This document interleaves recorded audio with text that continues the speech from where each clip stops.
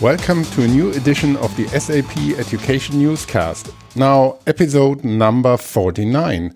My name is Christoph Hafner, and with me today my co-host Thomas Jennewein. Hi, Thomas. Hi everyone.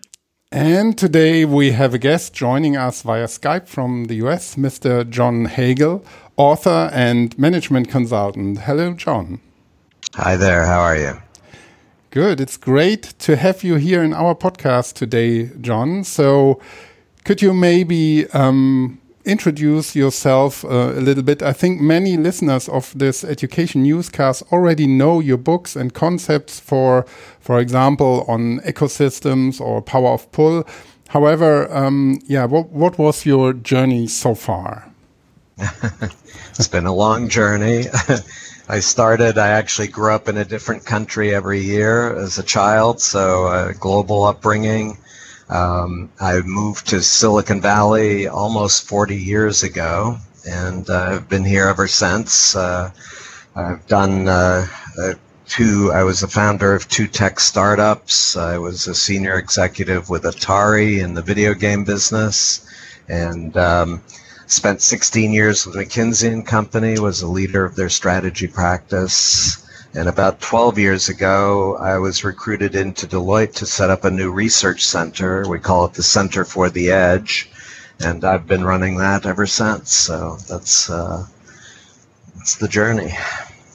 Oh, wow. Atari, I remember that from playing video games when I was a kid. Excellent. Same here. And could you describe what you're currently doing in this Edge Center? That sounds pretty interesting. Yes, I was brought in to set it up, and the charter for the Center for the Edge is to identify emerging business opportunities that should be on the CEO's agenda but are not, and to do the research to persuade them to put it on the agenda. So we're unlike many research centers where you wait for somebody to give you a call and say they want research on a topic. For us, if they're calling us, it's too late. We want to be focused on the things they should be calling about but are not. So that's broadly the charter. Oh, interesting. And could you give an example of what you're currently researching, for example?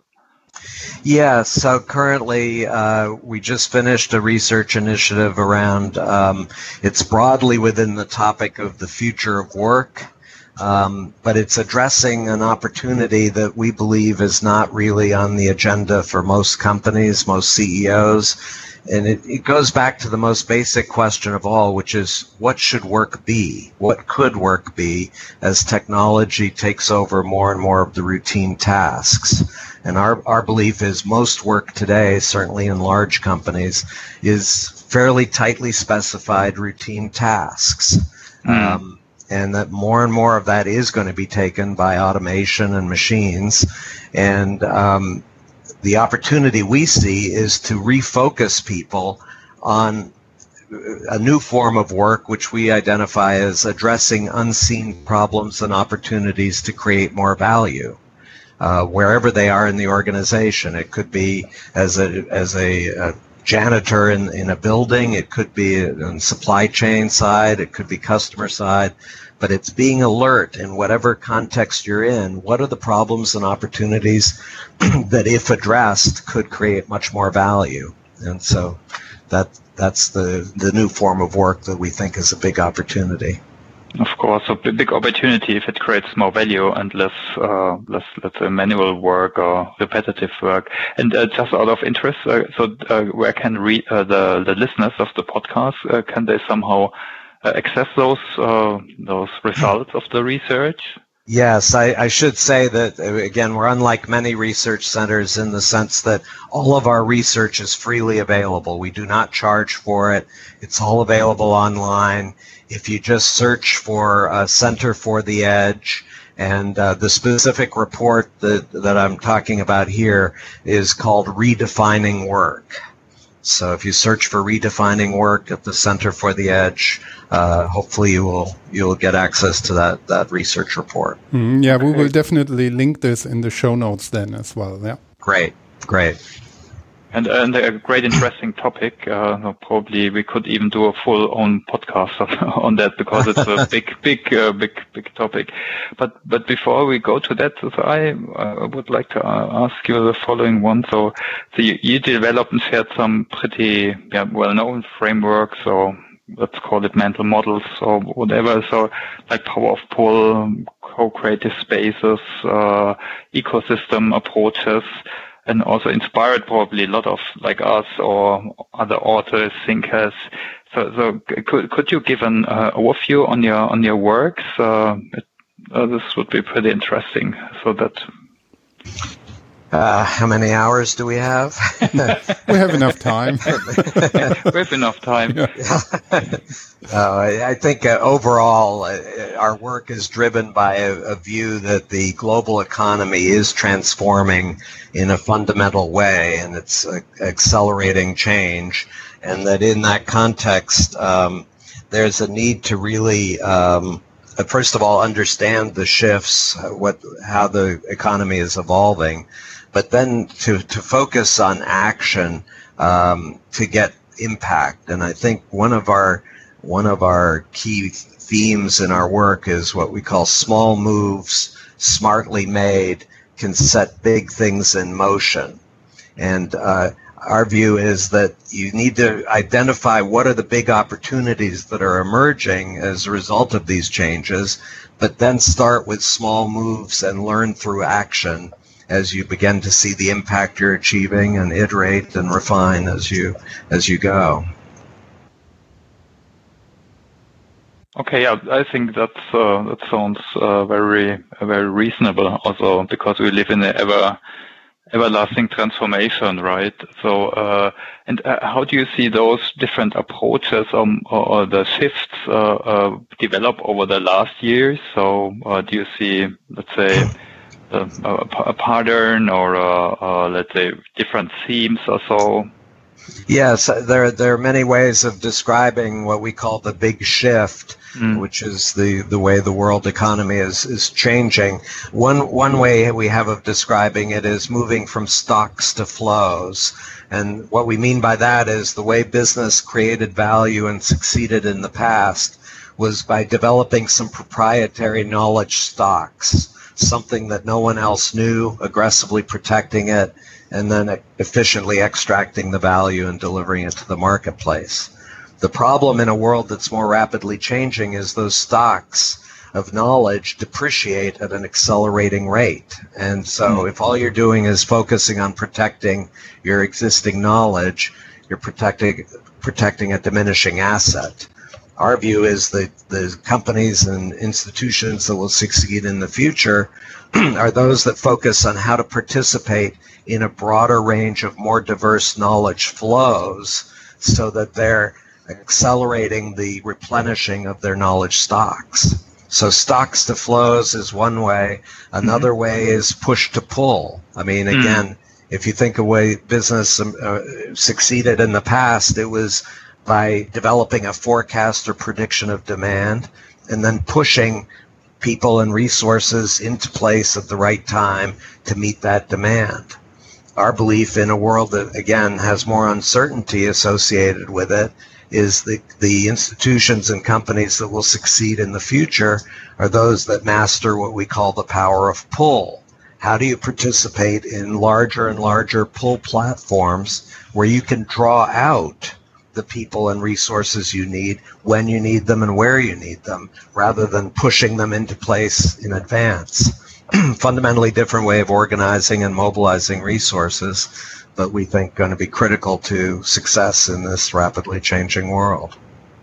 Do you see this maybe as well as a concept that works inside organization as well as in, I don't know, loosely coupled networks? When you say you pull the resources and the knowledge you need at a certain time, does this mean you do this in an existing organization, coming with a pool of skills and knowledge and people, or is this maybe really depending just only on this knowledge and the skills and the resources availability, but they do not necessarily belong into one closed organization? No, I think it's an important point that increasingly the access to pull resources will be beyond your individual company. But even within your company, we believe that within the organization, having platforms, if you will, that will help you to draw out the people and resources within your company when you need them and where you need them is also going to be important.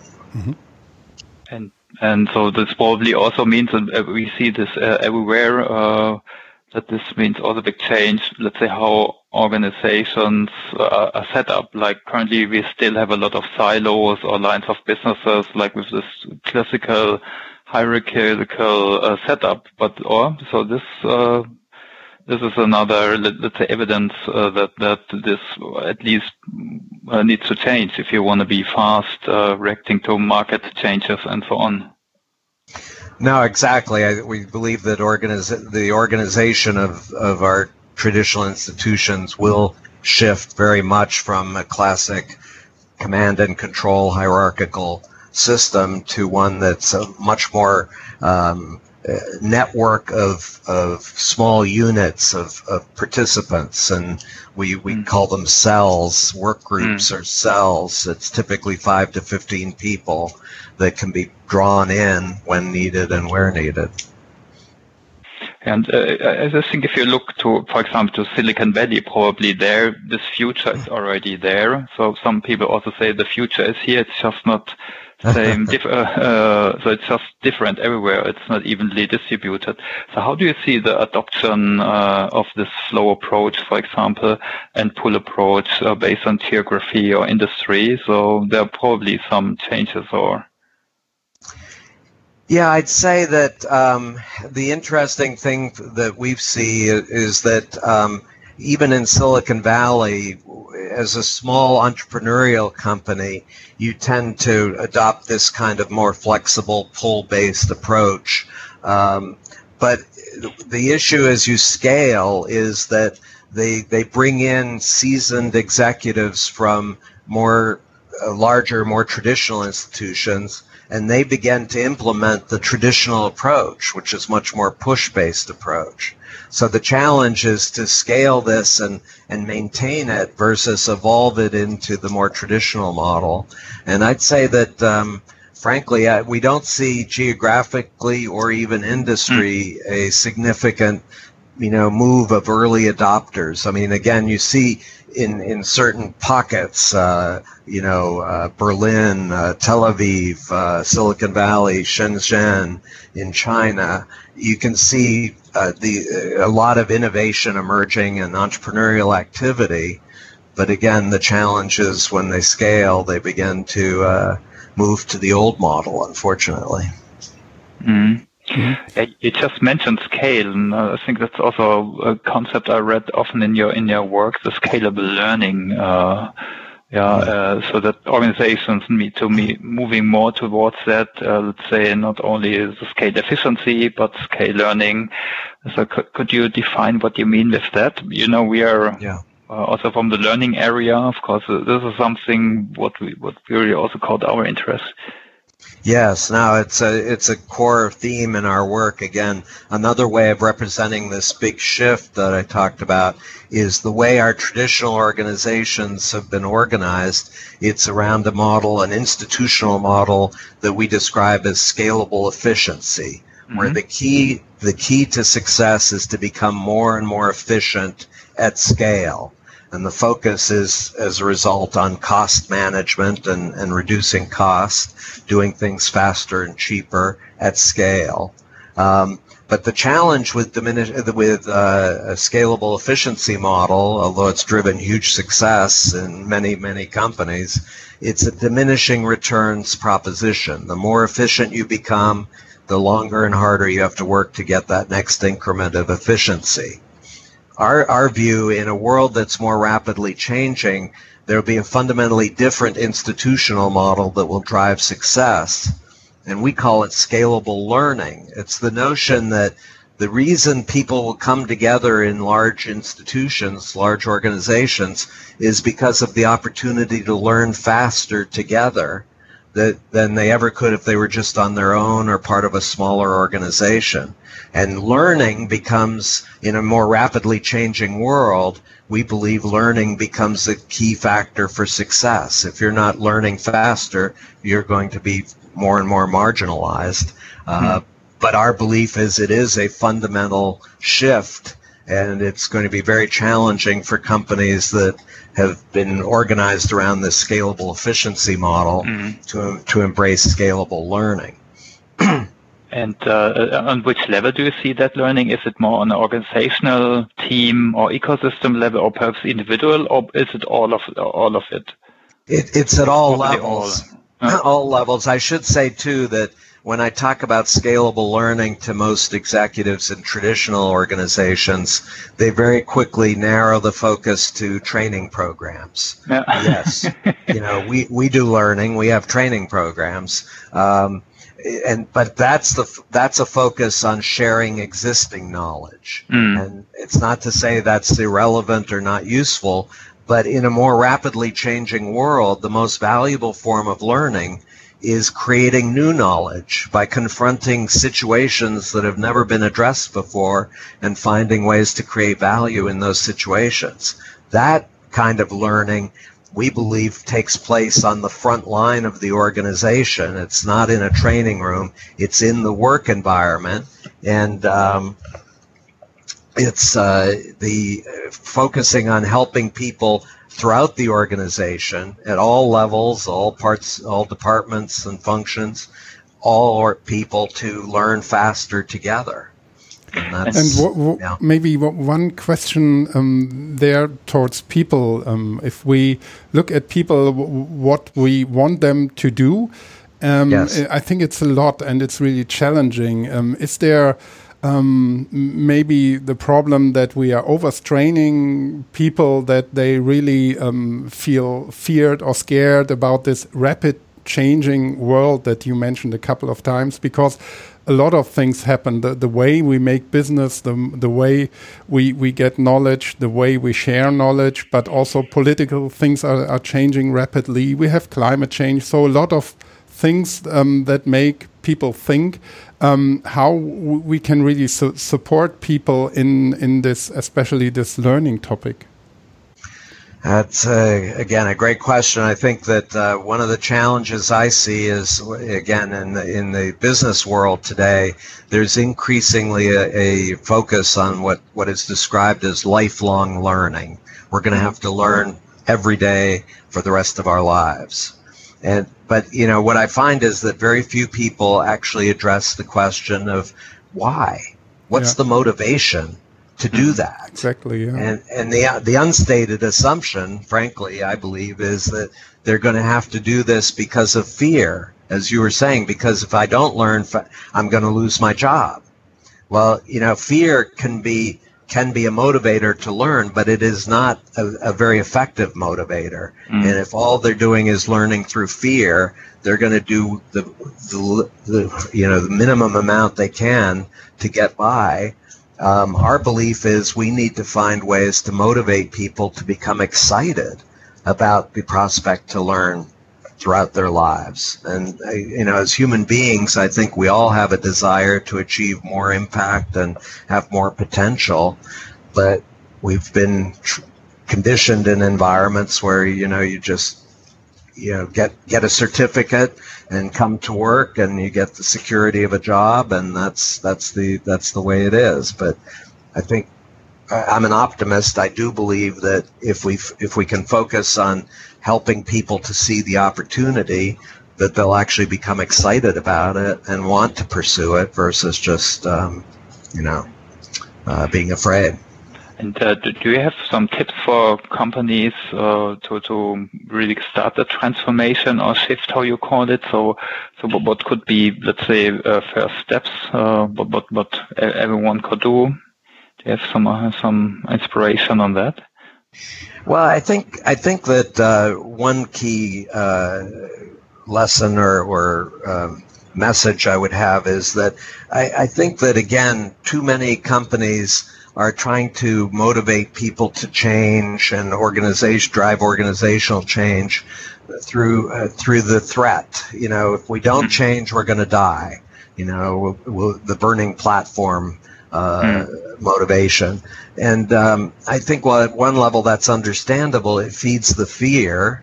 And I think the way to really start to motivate people to make the changes necessary is through framing an opportunity. What's a really big opportunity? What, as a company or a business, what big market opportunity is there out there that we've never really addressed? But if we could only learn faster about it, we could achieve amazing things. That starts to excite people. Now we're talking about achieving something really significant, and I'm willing to take some risk to do it, particularly if the leadership, and this is another point, key advice for leadership is, in the scalable efficiency world, the mark of a strong leader is someone who has the answer to all the questions. No matter what question, you can count on the leader to have an answer. And by the way, if they don't have an answer, maybe it's time to get rid of them and get a leader who does. That is the model that drove the scalable efficiency world. In the scalable learning world, our belief is the mark of a strong leader is someone who has the most powerful questions and who will freely admit they don't know the answer and ask for help. Because I think a key part in learning is the willingness to ask for help. If you don't know, you need some help. How can others help you come to an answer? And I think it starts to set a very different culture and set of practices in an organization where it is okay to ask questions, number one, because in a scalable efficiency world, questions are a distraction. Just follow the instructions and do what you're told. And asking for help is a sign of weakness, right? You should know what to do. Versus, again, in a scalable learning world, it's all about the questions, and it's all about coming together and helping each other come to better and better answers. So that's also this picture of the manager more as a coach, which in leadership development, so I'm also trained organization psychologist. So I think there we have it, of course, since years in the, let's say, as a future picture, but the adoption is also slow. But this absolutely goes into that direction. Where do you see this whole discussion around purpose? So that every company, every department needs a purpose. So this probably also goes in a similar direction. I actually like opportunity because it's more concrete. It's more. Yes. It's not esoteric that we all make the world run better. We all, of course, want to do a good job, but the opportunity perhaps is more concrete, or it makes it more tangible. And I think it also, the other thing is the questions. Again, it's what's a really powerful question that we don't have an answer to that would help us address that opportunity. So here's the opportunity. Here are the questions. Now let's figure it out. Let's work together and come together to figure it out. And do you have some examples where you see the scalable learning really worked out at a company, perhaps even at a big company where it's probably tougher because you have a more rigid culture often?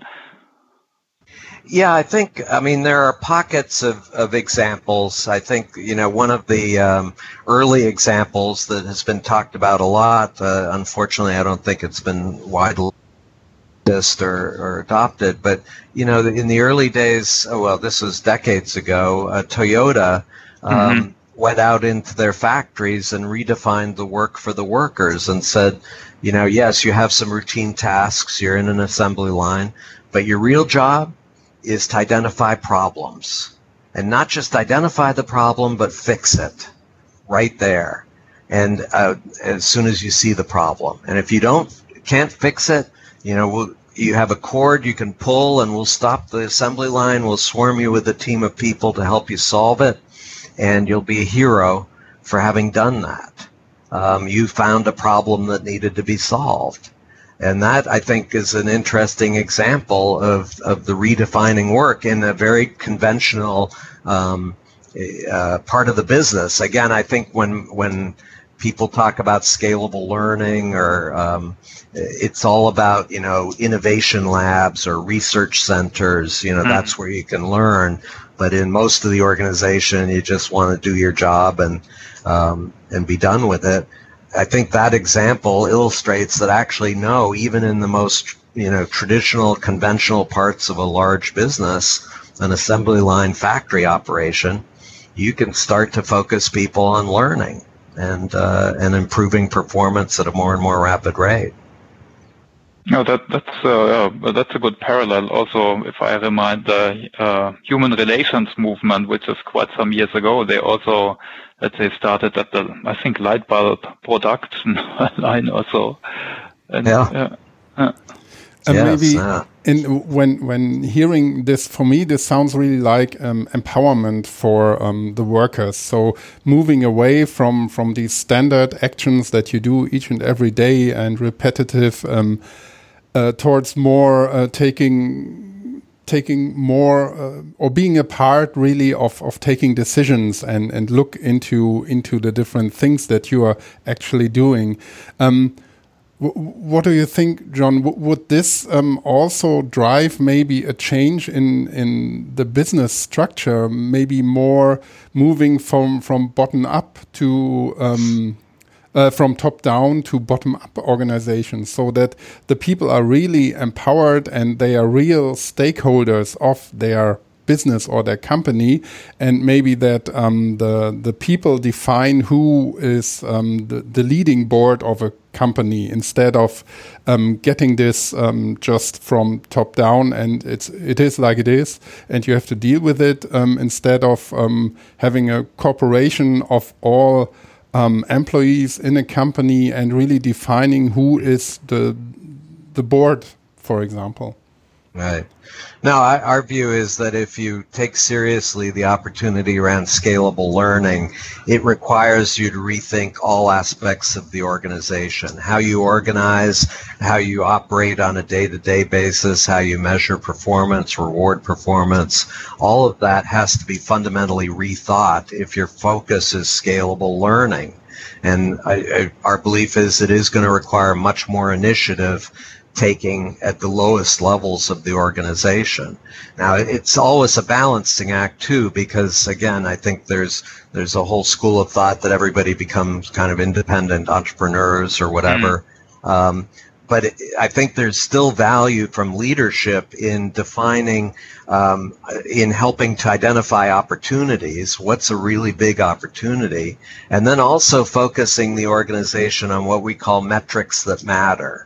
So given that opportunity, what are the metrics that would really accelerate our movement towards getting to that new opportunity, and then tracking those metrics? And again, in a scalable learning model, our belief is it's not just linear improvement in performance, it's ultimately accelerating improvement in performance. And that really focuses everybody on addressing problems and opportunities that can help them accelerate the performance, not just proceed linearly.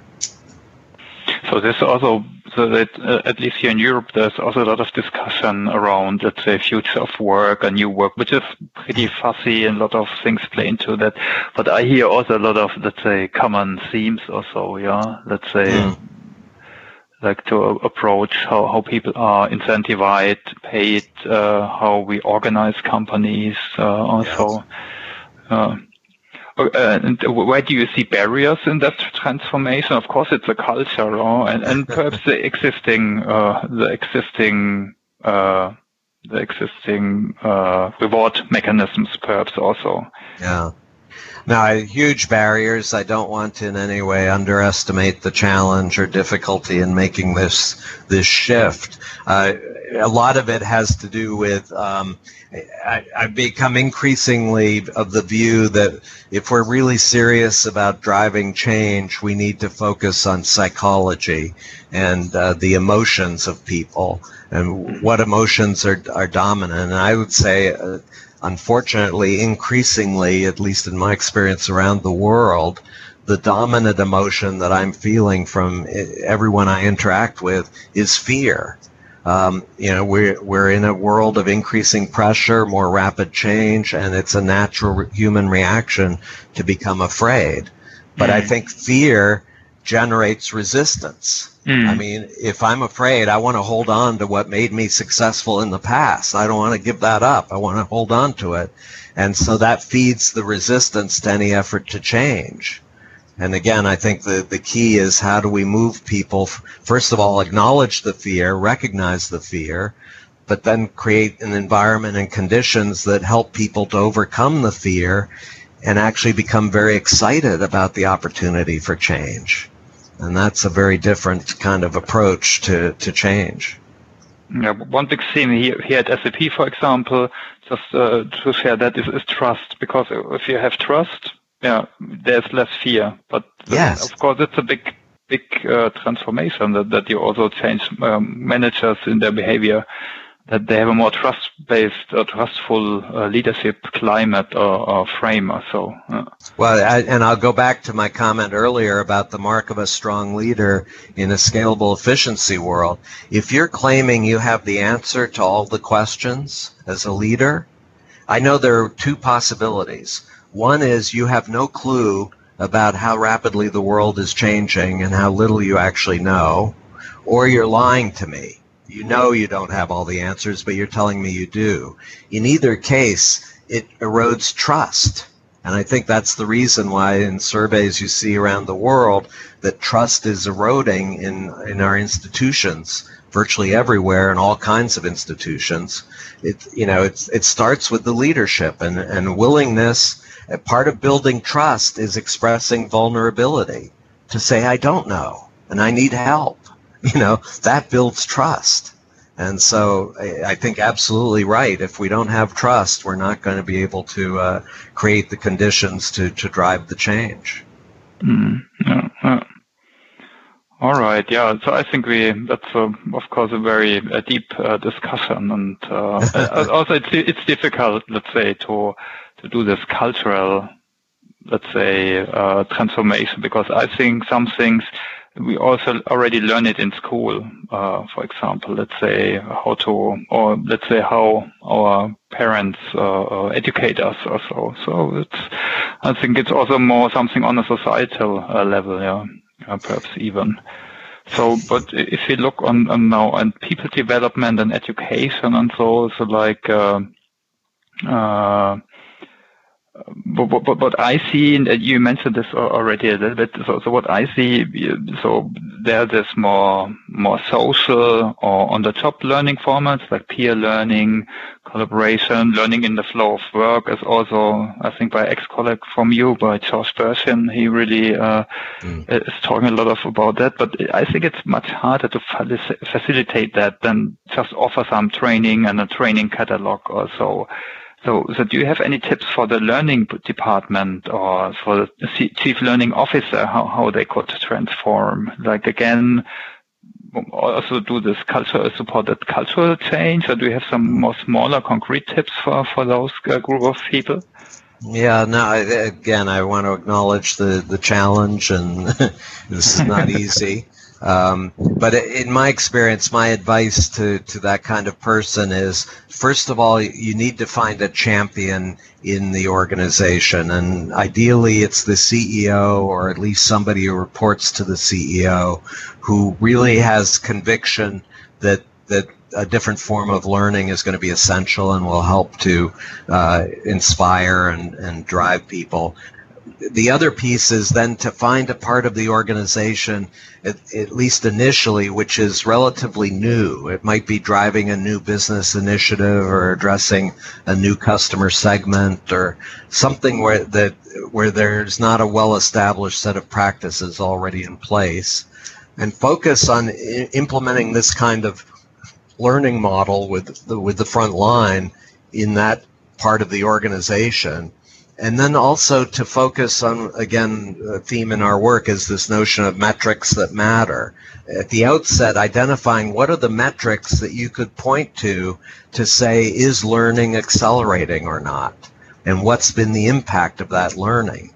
Because, again, ultimately, I think the key to shifting people in the more traditional parts of the organization is to be able to point to results and say, actually, we're accelerating performance improvement in these areas because we've adopted a new approach to learning in the front lines. But having those metrics, I think, is going to be key to overcoming the skepticism and building more support. And could you share some of those metrics? So, no, just if I think about SAP, perhaps for a software developer or for a sales rep, perhaps sales rep is more frontline. Yeah. Yeah, we have a cascade, a framework of metrics that matter. It starts at the highest level with financial metrics. So I'll give you an example just to illustrate. It could be that the financial challenge for the company is revenue growth. That's the biggest issue that's occupying the leadership. Okay, that's a metric that matters at the financial level. Drill down one level to what we call operating metrics to say, okay, what seems to be driving that lack of revenue growth? And it could be you're losing customers at a rapid rate, and so it's hard to grow because you're losing the customers you have, much less adding new ones. Mm-hmm. Okay, let's drive one more level down to frontline metrics and say, why are customers leaving? And again, just as an illustration, it could be in your call center operations. Your customers are calling with problems and they're getting frustrated. They're not getting the answers they need and they're leaving. Okay, now we've identified a very specific front line of the organization where if you could make a difference there and measure things like, customer satisfaction post calls,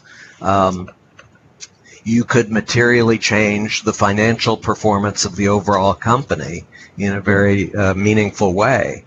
And so it's focusing again on what are the metrics that the front line could really make a difference on, but that would have impact more broadly in the company.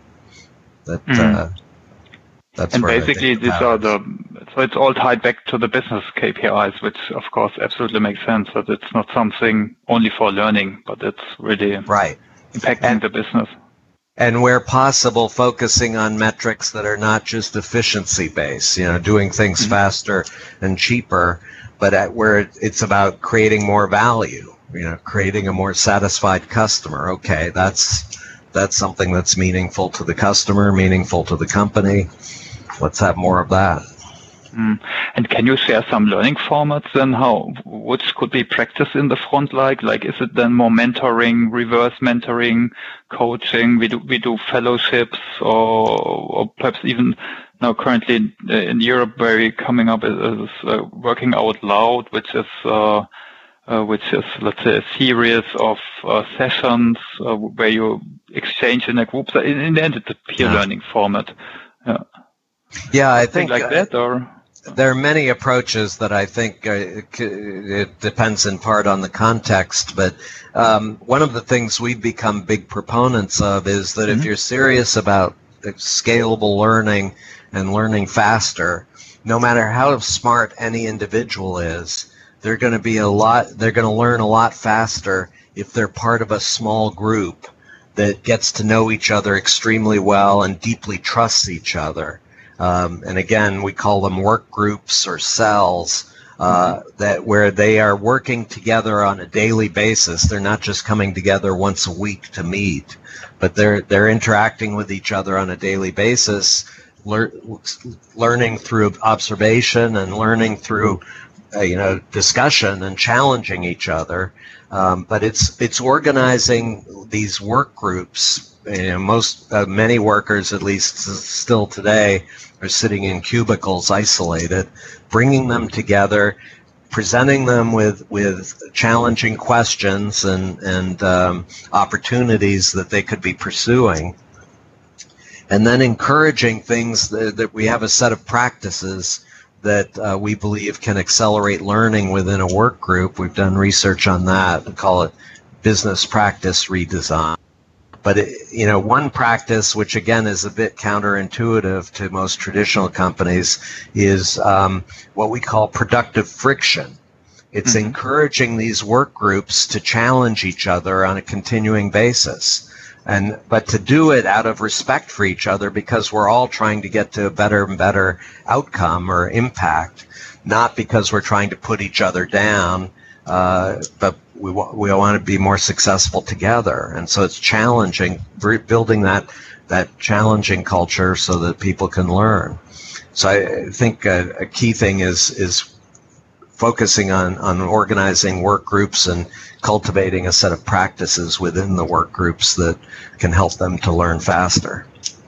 And these work groups then work on real problems, business problems, yes. right? So not on some things what the CEO says, and then no one is interested in this later. So right, no, it's totally down on the front line on performance issues that they can directly influence and shape through their actions. All right. So, Christoph, do you have any further questions regarding that, learning and training? Otherwise, I would move to the next, because I have some other questions which go in a little bit other direction. Yeah, I have maybe one question. As I'm in the role of a learning experience designer, we talked a lot of it, but maybe do you also have a concrete example how a learning experience in detail could change and therefore really have this impact that we have just heard? Well, again, we've done a lot of research around specific work groups. We tried to go in and identify work groups where there is accelerating performance improvement and say, what can we learn from the practices that were adopted in those work groups? But there's again, it's very context specific. We looked at everything from emergency room, doctors and nurses in a hospital to people who are maintaining pipelines for oil and gas companies to a tomato processing company. But all of them were focused on organizing work groups and bringing together these practices that are key to accelerating the learning and getting people excited about it. Again, I think part of this is a coaching and mentoring kind of approach, which says together we can have impact that we would have never imagined possible, and really make a difference. And that too, for most people, is pretty exciting. Mm-hmm. Yeah. So one question for me would be: so how do you keep yourself up to date, and how do you develop yourself? So do you have also? Oh boy, that's a challenge. The world's changing so rapidly. We call ourselves the Center for the Edge, and one of the reasons we adopted that name is because our belief is that the richest places to learn are on edges. It could be geographic edges, emerging economies. It could be demographic edges, new generations coming into the workforce or the marketplace, technology edges. But I try to spend as much time as I can on the edge of various kinds of edges and start to look for patterns. What are things that are emerging there that seem to be not just one isolated situation, but the start of something much more significant. So for me, that's a key part of my learning. And so what was the latest edge where you have been around, or perhaps phrased differently, what did you learn meaningful lately? How did you do that? Well, it's perhaps not an edge. The other form of edge is just crossing disciplinary boundaries, the edges that separate management practices and academic.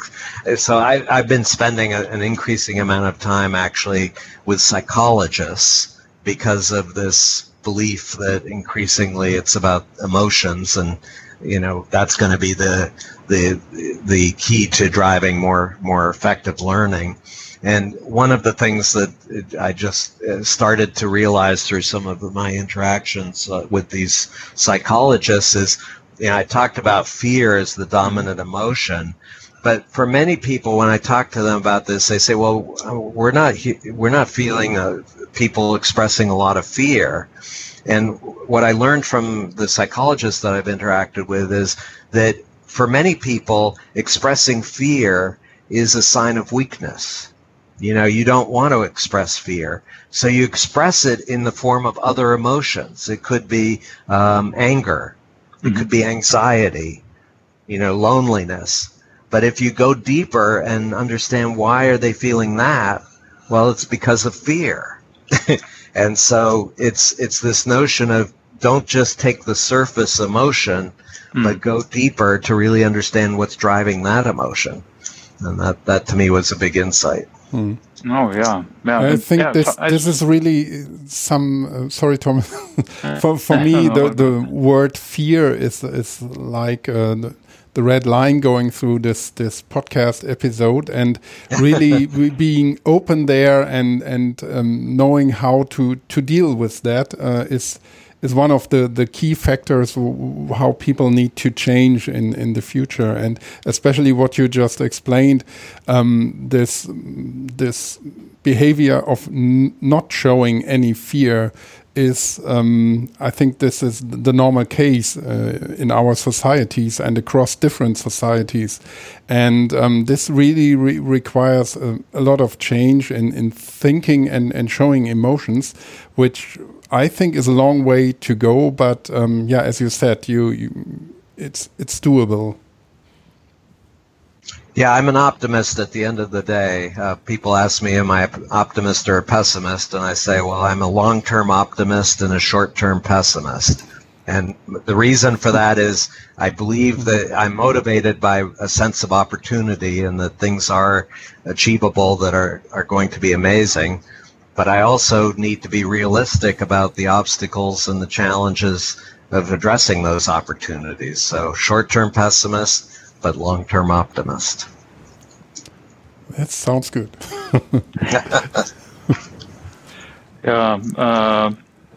Perhaps another question. So you wrote all that books and also developed that concept. So do you have any tips, let's say, on developing such a thought leadership skill? So is it this being on the edge, trying out things, challenging yourself? I at the end of the day, one of the themes in our work is the ultimate motivation to drive learning, and I would say thought leadership, is passion.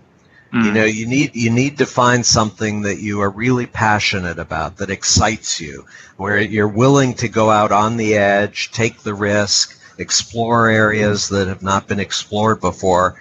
And yes, you're going to feel some fear, because if you're on the edge, it's scary. But on the other side, the passion focuses you on the opportunity to really learn something and go where no one has gone before. And I think that's ultimately, in my view, the key to thought leadership is cultivating that passion, finding that passion wherever it is, whatever area it is. That's where you're going to be a thought leader in, if you really let that passion express itself and pursue it. Right, and do you have any references where people can perhaps further deep dive? So probably your blog and of course your books. Yeah, I should say the passion of the explorer, it's a very specific form of passion that emerged from the research we did around areas of sustained extreme performance improvement. And that we've got a number of research reports on passion of the explorer, which can be searched for online. But I also have a blog site. It's called Edge Perspectives, and I frequently share some of my more recent ideas on that blog, and certainly would encourage people to seek that out. And the Center for the Edge has its website with all the research reports there, if you're interested. All Right, thanks. Yeah, and I think there's also a lot of content out there, let's say on career coaching and so on, which goes into a similar direction to find your passion, your strengths, and perhaps also your talents, which is also important that the passion somehow matches that. Yeah. So we can put that. We're very happy to put that in the show notes. So I think we're already coming to the end. It's more than 30-40 minutes now. So strive quite some topics. So do you want to address also, John? No, I very much appreciate the conversation. I would say also that I'm very active on social media, and every day I try to share at least 3 or 4 things that I've just recently learned that I think might be interesting for others, and so would certainly encourage on Twitter or LinkedIn or Facebook. I mean, there are many places to find me. Yeah, follow John on Twitter. There are a lot of good, I think 3-4 good links every day. So very insightful. Yeah. Okay, Christoph, do you have any further questions? Oh, I haven't. I would thank you, John, for taking the time to talk to us in our podcast. That's really, really great, and I got a lot of insights here. That's really cool. And I, at the end, only have 1 or 2 housekeeping things to say. So this is what I will do at the end. But first of all, thank you, John, for being here. I appreciate the opportunity. Thank you very much for great questions. Yeah, thanks also so much from my side to you, also to all the listeners, of course. I think that's a great opportunity also to just get to know a little bit more about John, his concepts, and I would like really ask all of you to check out his blog. I think there's a lot of great work. I think it's interesting for everyone in business, but definitely also, let's say, for learning and development folks or people in training where we are coming from. Yeah. Exactly, and just before we come to the end, I would announce that we will continue the next 3 episodes of this podcast in German again, and this becomes very interesting. We have some special editions there, really coming from our internal HR organization. With very interesting topics, so insights, what happens at SAP in terms of learning as well. So how are things changing at SAP? I think that's for external audiences as well, very interesting. So we will have some special editions there. So that's it from my side again. Thanks to you. Again, and we are happy if our listeners, if you join us on Twitter or on LinkedIn and go into discussion and ask questions or discuss the topics that we are discussing here. All right, yeah. So thanks again from my side. It was a pleasure having you here, John. Appreciate it. Thank you. Thank you. Bye-bye. Bye-bye.